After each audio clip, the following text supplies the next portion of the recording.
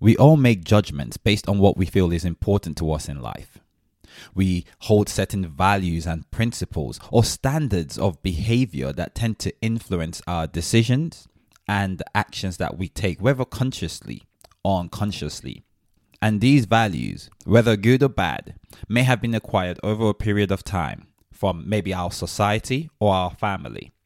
And these tend to influence how we lead. You may be aware that there are so many leadership styles, but in this episode, we're going to be looking at becoming a value-based leader. Welcome to another episode of the Chit Chat in a Quarter podcast. I am so excited to bring you this content today.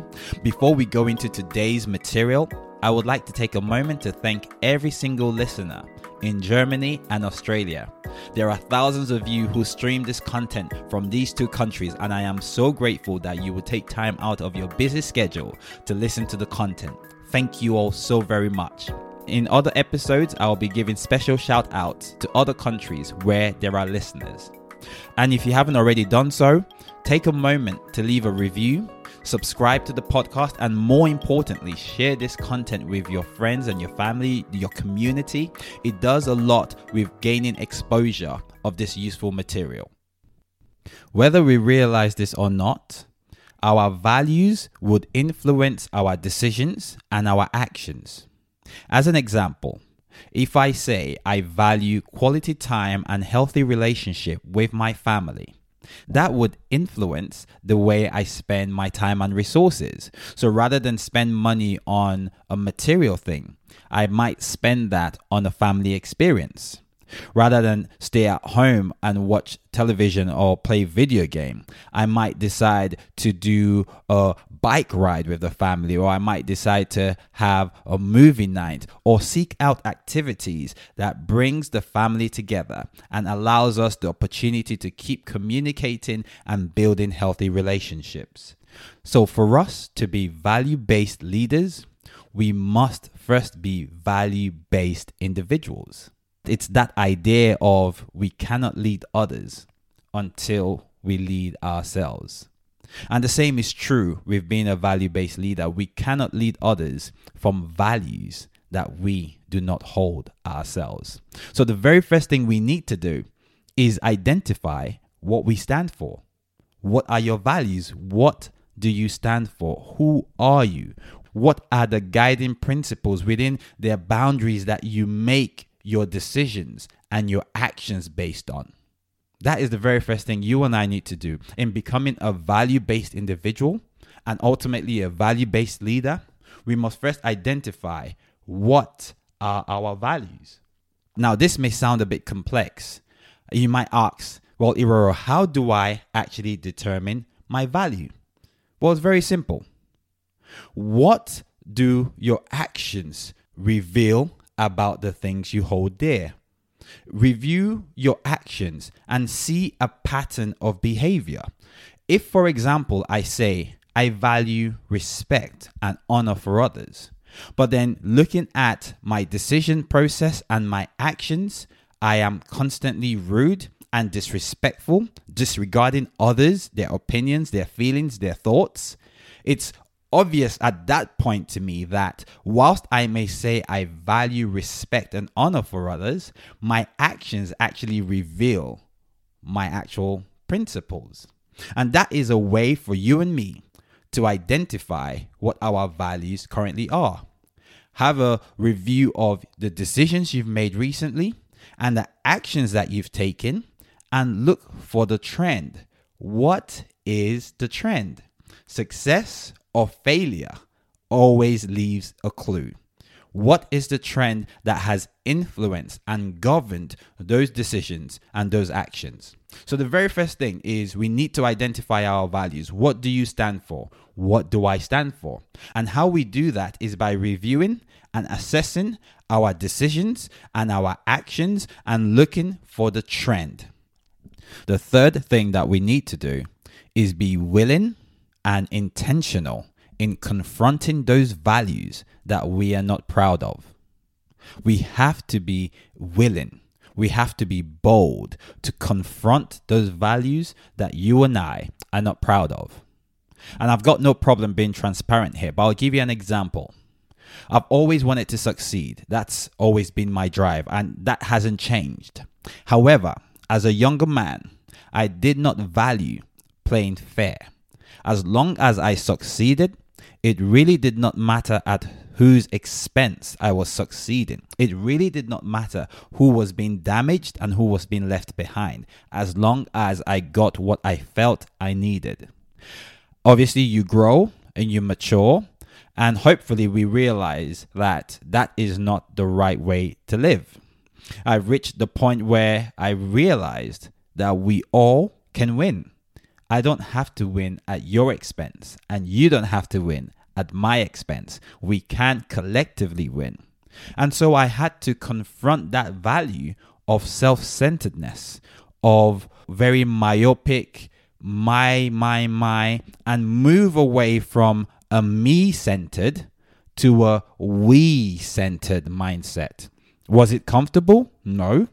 Was it enjoyable? No. But ultimately, right now, it's more beneficial because whilst others may play dirty, whilst others may not play fair, I have the value to remain fair and to play by the rules and seek ways that we all can collectively win. What that does for me is gives me a peace of mind. So when I make a decision or I take an action, not that I'm perfect, none of us are, but at least I could go home and sleep well at night knowing that I acted to the best of my ability and with all integrity and with the best of intentions. And that's key for me because that peace of mind is worth more than any amount of success. You and I need to be intentional to confront those values that we are not proud of. Another value that we hold in my family is respect for one another. My children were part of creating this family value that hangs on the wall in our dining room.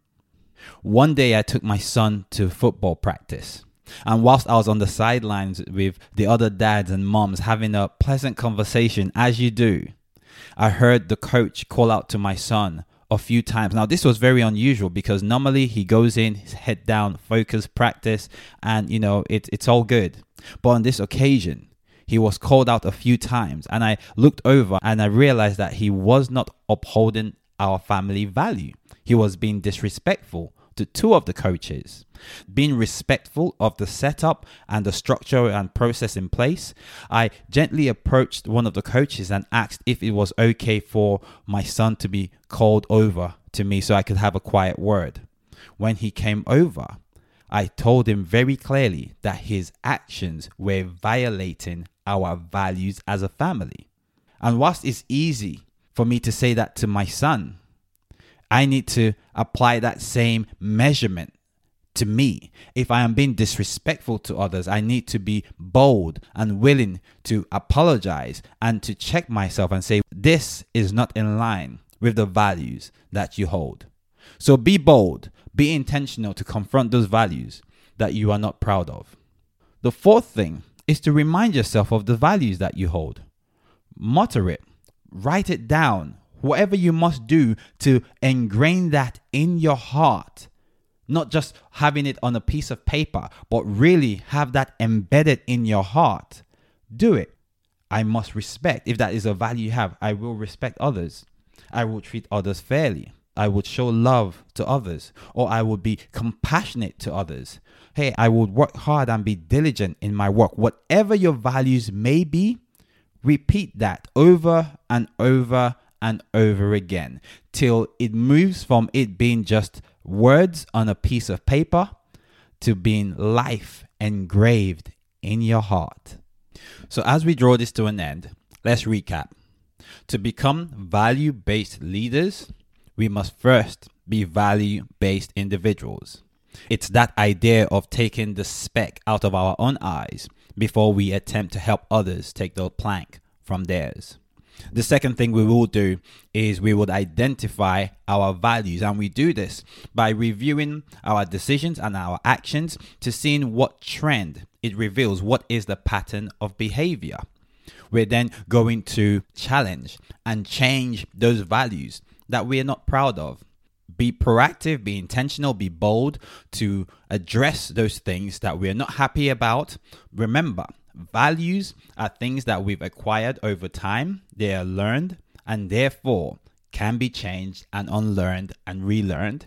And finally, we're going to write these down, not so much on a piece of paper, not so that we can just recite them as nice, cute recitals, but we are really intentional in writing that on the tablets of our heart so that being a value-based individual is who we are rather than what we do. If you've had any value from this episode, please leave a review, share this content with your friends and your family. Remember to subscribe to the podcast. It's so easy. You just hit that subscribe button. Until the next episode, thank you so much for spending this time with me. We've been chit-chatting in a quarter.